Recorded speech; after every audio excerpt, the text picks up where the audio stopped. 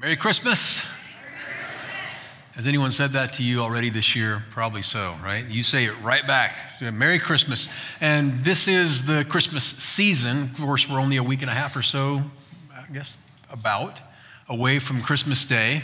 And I hope your shopping is pretty well done by now. I don't know if it is or not. Everybody, I just want to see a show of hands. Finished? Everyone who's finished, raise your hand. Totally finished. Everything's squared away. Done. Who's not finished? That would be the rest of you. I'm not finished either, but Joy, my wife, she starts really, she's prepared. I mean, there's one gift we have left to buy, one out of all of them, so we're almost finished. She would raise her hand and say she's finished. I would have to raise my hand and say I'm not. Now, some of you know we have exciting things that are going on in the Mellick household. My oldest son, Richard, is expecting him and my daughter-in-law, Eden, our first grandbaby. Supposed to be Wednesday this coming week. She's going to be induced. I got a text last night from my younger son who said, Eden's having contractions. They're going to go to the hospital. And so that was like 11 o'clock at night. And so Joy and I were, of course, on alert. Like, we got to pack the house. And I got to tell Dan he's preaching tomorrow. And it wasn't, but fortunately, it was, what do you call it, Braxton Hicks? Was it the fake one's false start? That's what you call it in football. And she just had a false start. And so she's doing good, but Joy's been buying things for the baby, first grandbaby, granddaughter. I had two boys, two stinky old boys, turned into great men, but never had a daughter. This is a granddaughter, and so I'm going to spoil her rotten. I have no qualms about that whatsoever. I'm not planning to tell her no ever, and she's going to have my heart from the second I see her. Now, Joy, she's been shopping for her, and Joy likes the TJ Maxx. Joy's very, very frugal when she purchases things. She's very careful with money, which is awesome. And she likes the TJ Maxx, and she likes me to go to TJ Maxx. What do they say? You get the maximum value for the minimum price or something. I'm not sponsored by TJ Maxx, if any of you wonder.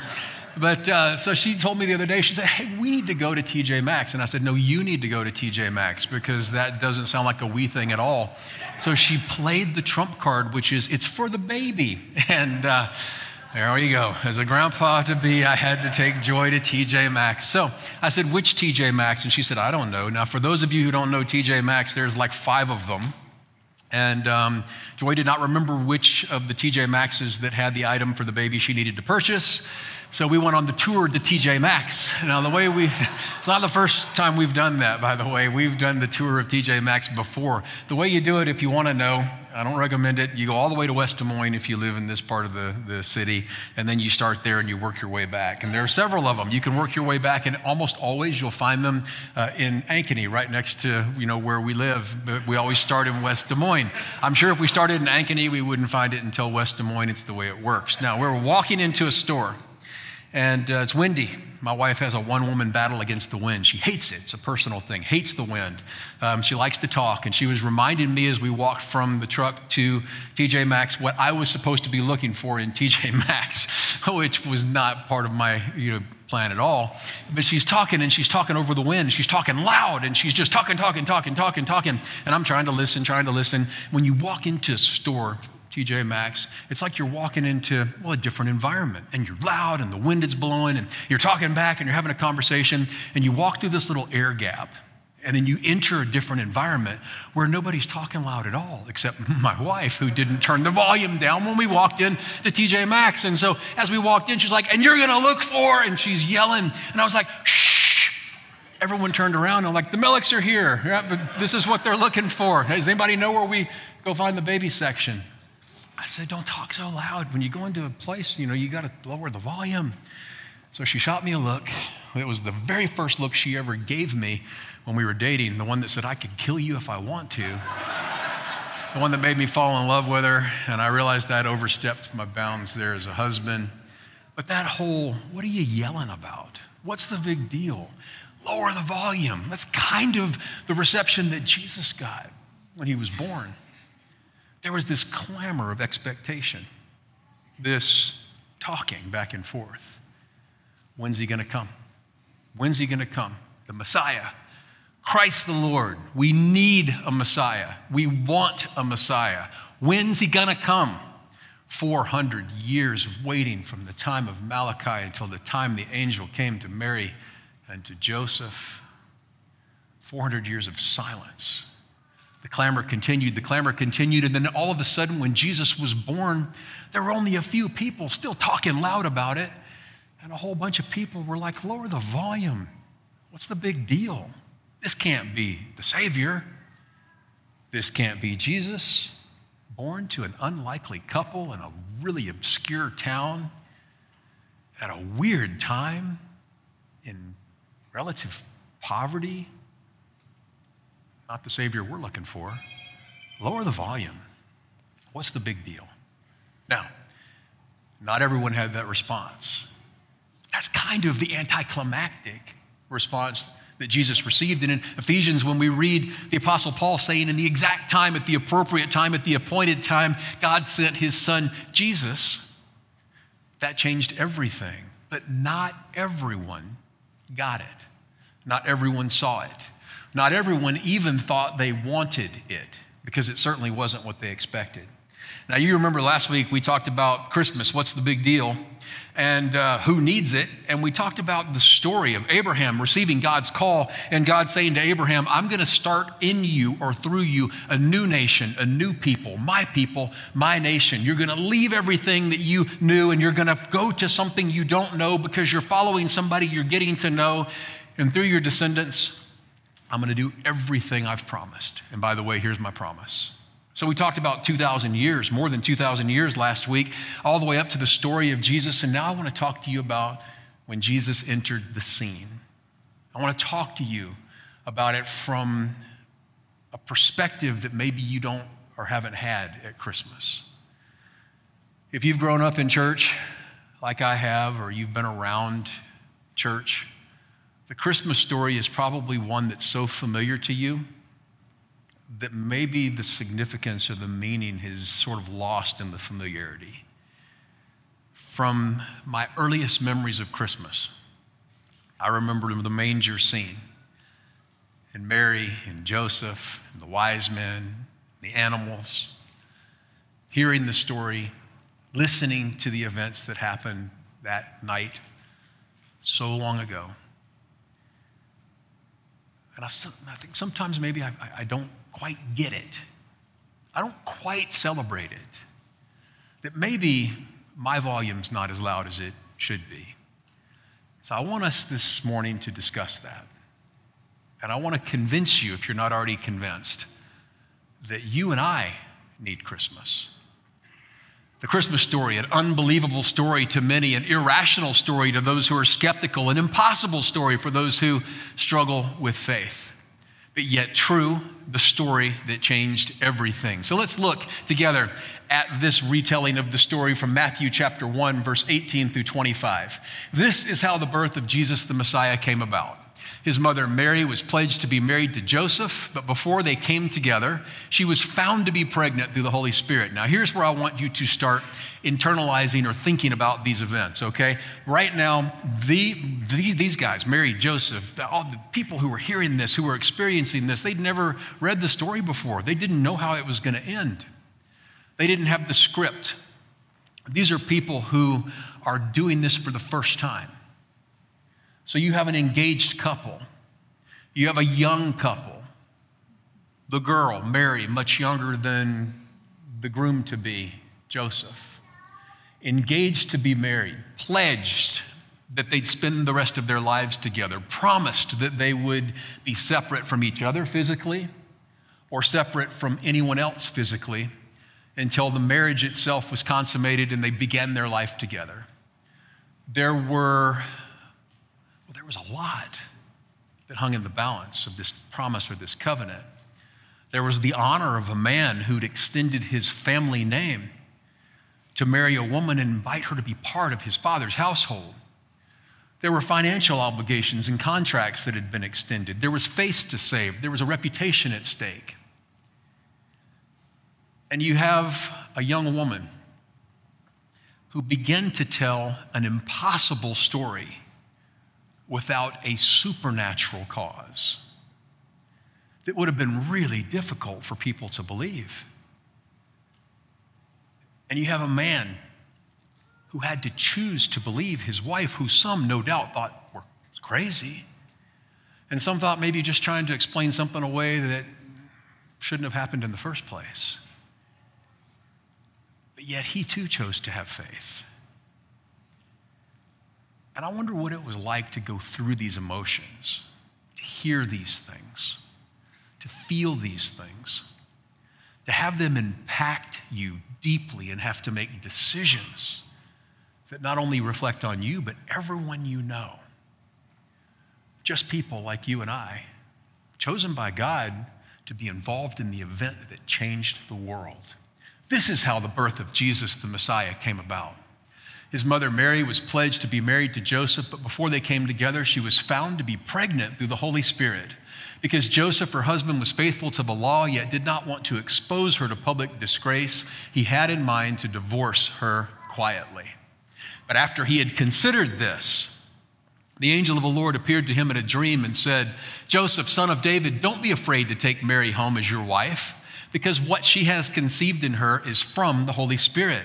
And this, again, would have been a really difficult concept, obviously, to grasp, right? Now, an angel's talking to you, and so obviously, if you're convinced that it's an angel and you're convinced that it's a messenger from God, it would certainly be easier to remember. But this whole idea that Mary was conceiving, that she was pregnant, that it was an immaculate conception, it was from God the Father, and he had allowed this to happen, and it was just a thing that would have blown your mind. But yet here he is walking through this and embracing this.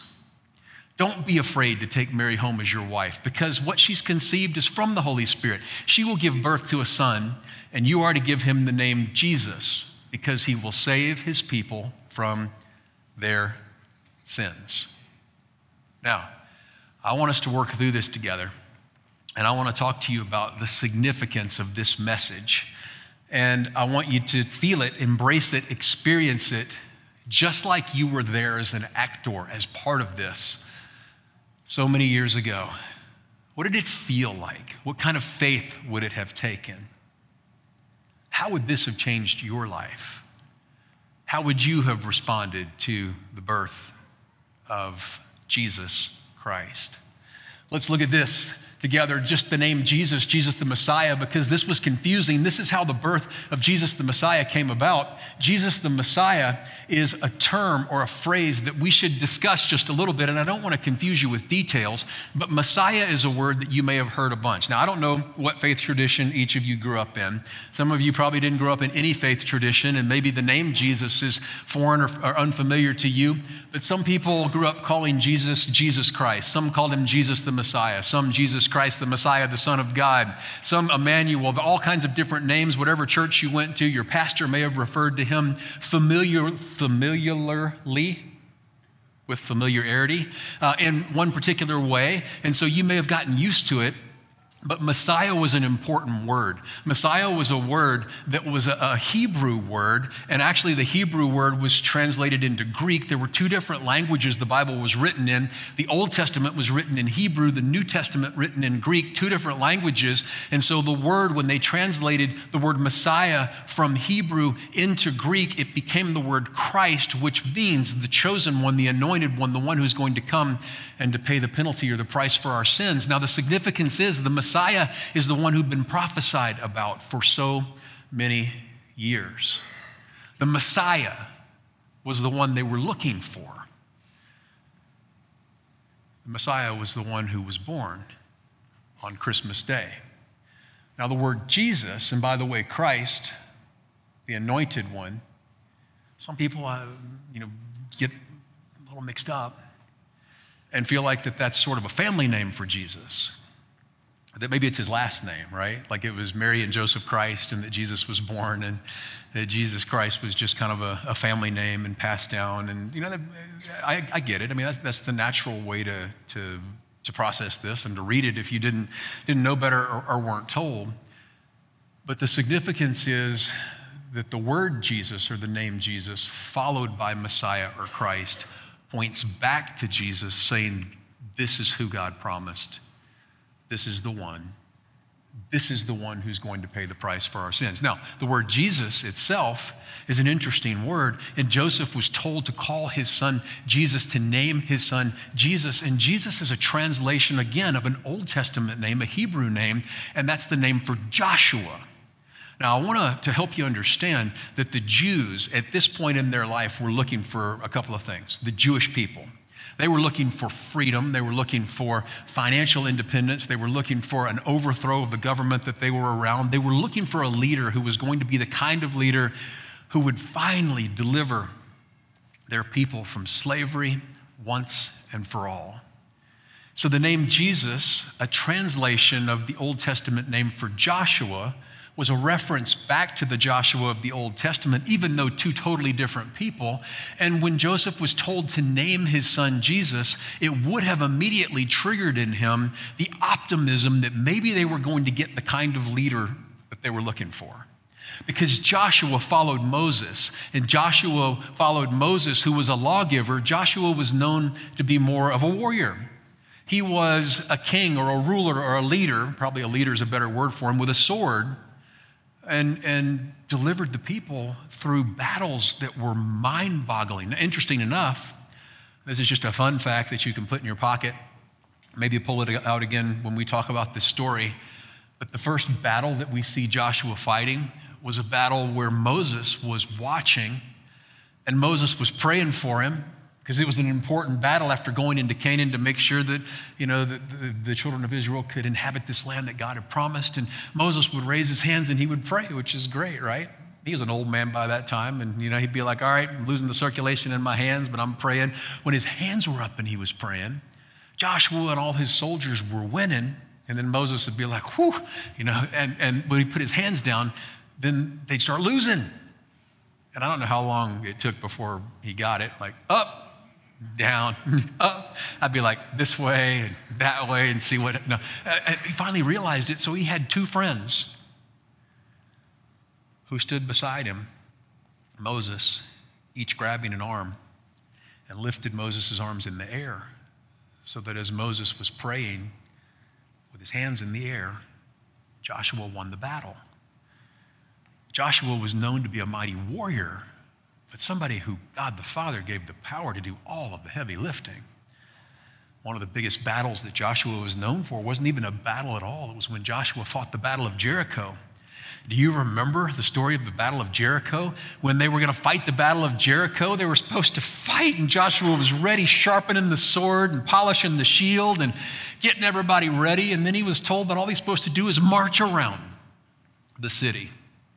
Don't do anything but march around a set number of times, and then get the musicians of all people to blow the trumpet.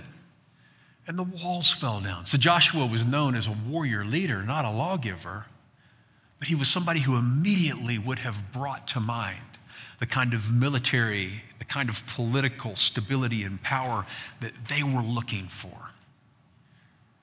So even Joseph would have been tracking. Name him Jesus. Yeah, right on. But it was a little bit of a different plan. It was a little bit of a different program. Let's keep looking at this together.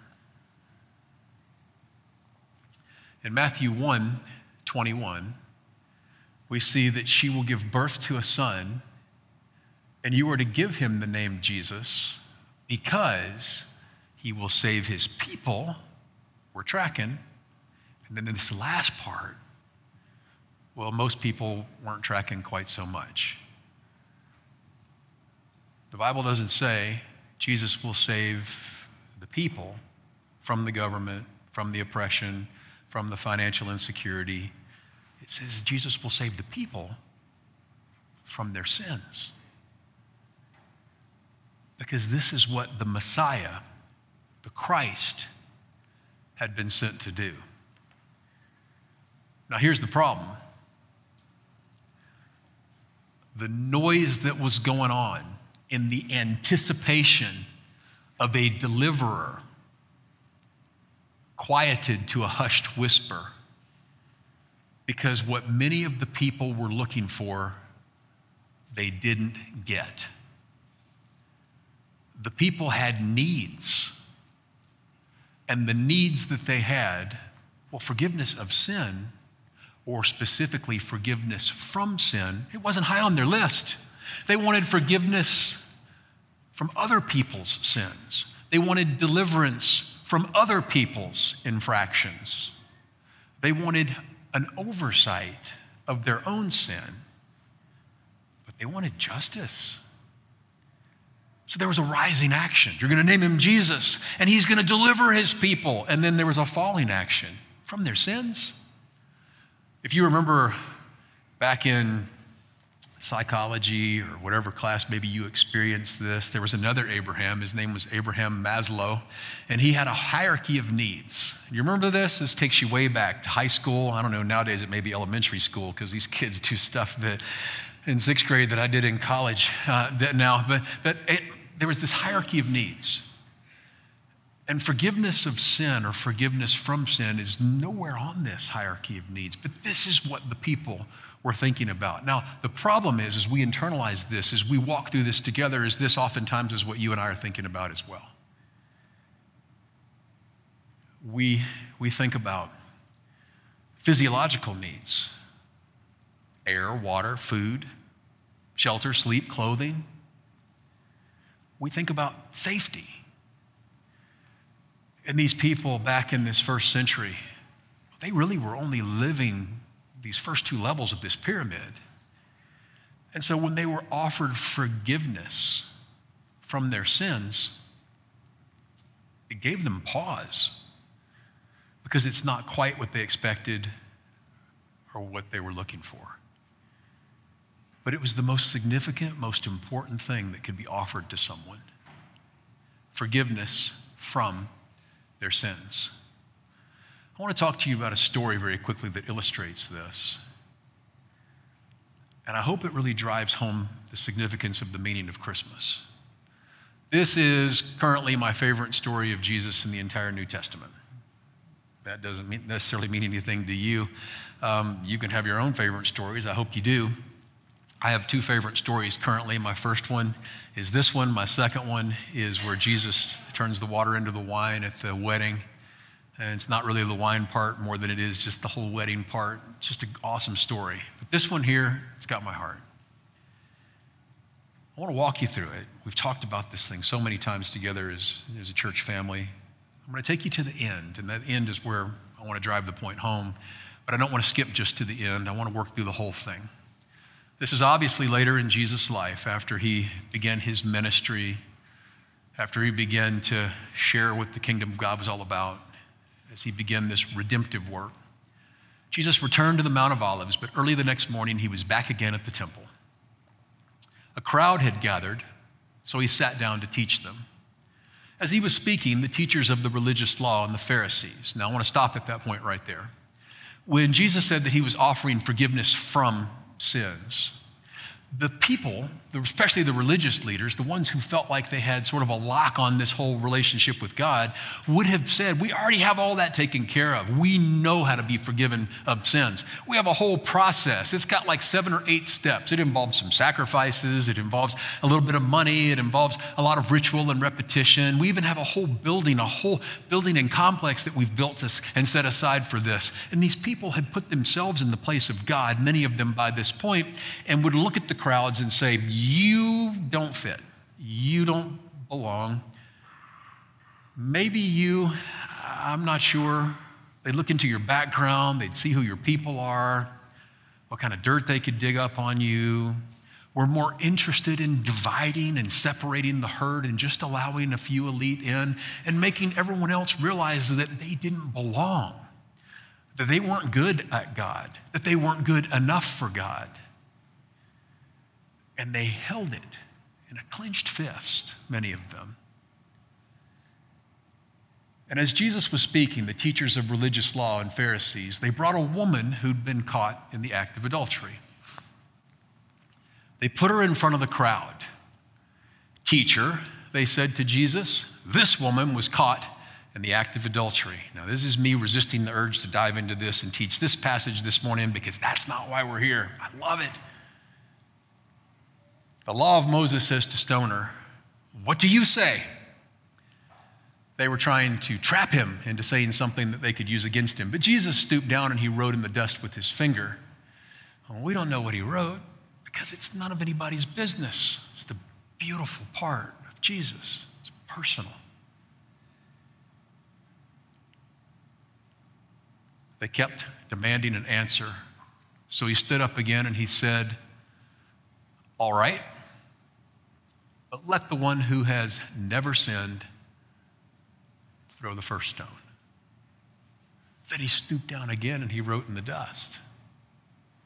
I guess what he wrote, I don't know. You can guess too. When the accusers heard this, they slipped away one by one, beginning with the oldest, until only Jesus was left in the middle of the crowd with this woman. Can you imagine what it would be like to be this woman? Have you ever felt alone in the middle of a crowd? Have you ever felt judged by others? Have you ever felt judged by yourself? Have you ever felt unworthy? Have you ever felt unlovable? Jesus was left in the middle of a crowd with this woman. Then Jesus stood up again and said, "Where are your accusers? Didn't even one of them condemn you?" And she said, "No." Now, I want to ask you, what are you ashamed of? You and I are human. Is that news to you? I hope not. Sometimes we don't act like it. Sometimes we try to impress the people who are around us. Matter of fact, impression management becomes a whole lot more important than just being genuine and real. And I've done what I do long enough to know that every single one of you out there, myself included, has stuff we wish we hadn't done and things we wish we haven't had to deal with. Every person has regret. Every person has shame. Every person has guilt. What is it that you carry with you? The one decision you could go back and unmake. The one thing about you that you would change if there was anything you could do to change it. The reason you would condemn yourself if you were God. And the reason you're pretty sure other people would condemn you. I want you to see what Jesus says. Because friends, this is what it looks like to be freed from a life of sin, to be forgiven from a life of sin. Jesus said to her, "I don't condemn you. You go and sin no more." Can you imagine hearing that?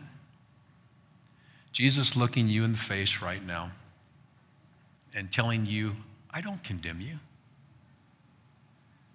I don't condemn you. I'm God. I'm the one you've sinned against.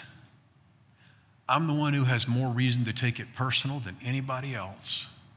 And I don't condemn you. In fact, I forgive you." And then he says something that points us right back to that promise in Matthew chapter 1. Go and sin no more. And you say, how in the world can I live a life where I go and sin no more? Don't you know me? I don't have to follow you around. You follow me around. Me talk to your husband or wife. Me read your emails or check your social media or watch how you drive to know we still sin. But the power here is that we can go and choose to live a life free from being trapped in sin.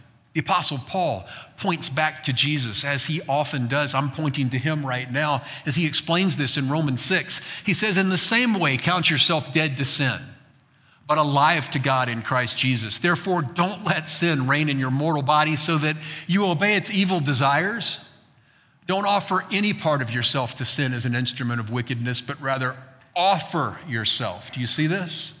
Offer yourself. Here I am, God, the bad, the good, all of me. You know it. I can't play games with you anymore. I can't hide. Here I am. I offer myself to you. As those who have been brought from death to life. and offer every part of yourself to him as an instrument of righteousness. For sin shall no longer be your master. Because you are not under law, but now you're under grace. Brought to us, made available to us by the one who would say to us, I don't condemn you. Forgiveness and freedom is found through Jesus Christ. Do you see the good news of Christmas? That the people wanted something else. They just wanted their lives to get easier. Now, I get it, right? That's one of the most basic human needs. We just want things to get easier. And God said, I love you so much that I'm not going to give you what you're asking me for. I'm going to give you what you need.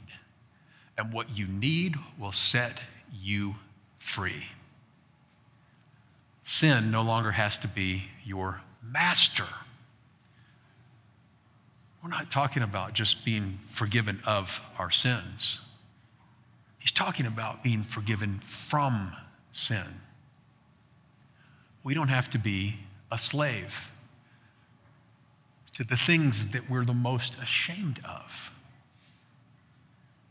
Anger, gossip, bitterness. I don't have to be a slave to unforgiveness. I don't have to be a slave to materialism. I don't have to be a slave to addiction.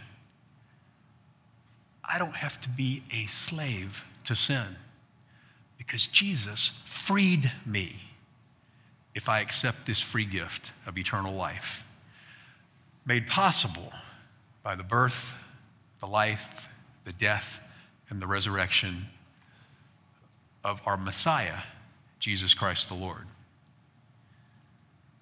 So even though back in that day, in that unlikely place at that weird time in history, to a couple of plain folks just like you and me, this baby was born. Jesus, 100% God and 100% man. It's a miracle. Nobody can explain it. God certainly can. He caused it. Jesus grew up and lived a life without sin. Not one sin. Never sinned. And that was necessary because of all the sins that you and I have committed. The offenses that we've committed against God. If we've committed one, we may as well have committed a million thoughts, actions, attitudes displeasing to the Lord. And Jesus lived a perfect life so that he could take on all of our junk. The things that may have come to mind when I ask you, what are you ashamed of? Why you would condemn yourself. That he took these things on and died for them so that you and I didn't have to. And we know the story. We celebrated at Easter. He didn't stay dead. That Jesus rose again 3 days later, defeated sin, Satan, and death once and for all, so that anyone who believes in him, and this is important because this, friends, is how you become a child of God. This is how you become a follower, a Christ follower. It's a simple commitment, a decision where you take yourself and you say, God, I am sorry for sinning and failing. I'm sorry. Forgive me. Now, that's between you and the Lord. You do it in your mind, you do it out loud, it doesn't matter. God's created in you the ability to communicate with him with your thoughts. He hears you, he knows, and you tell him, I'm sorry, I'm sorry for my sins, forgive me for my sins. And he says, you're forgiven, I don't condemn you. And we say, I believe who you are. As much as I know, I believe who Jesus is. I believe that he came, born, lived a perfect life, and died a death he didn't deserve and rose again. And even though it's hard to believe, I believe it. And I know that's how I can be forgiven of sins. And we tell God, I believe it. And then we say, I want to live this life free from sin. I want to live for you. God, I want to be your child. I want to be your follower. And you tell him this. You tell him in your own words. You tell him in your own way. And when you do, you make the gift given at Christmas a reality for you. You make the Christmas story real. And I hope that there may be some in here today who make the decision to do this because, friends, being freed from the power that sin has over us not only gives us a hope and a meaning and significance in this life, but gives us the promise of heaven to come and the life beyond. So, Christmas, who needs it? Man, we do. Father, thank you for my friends.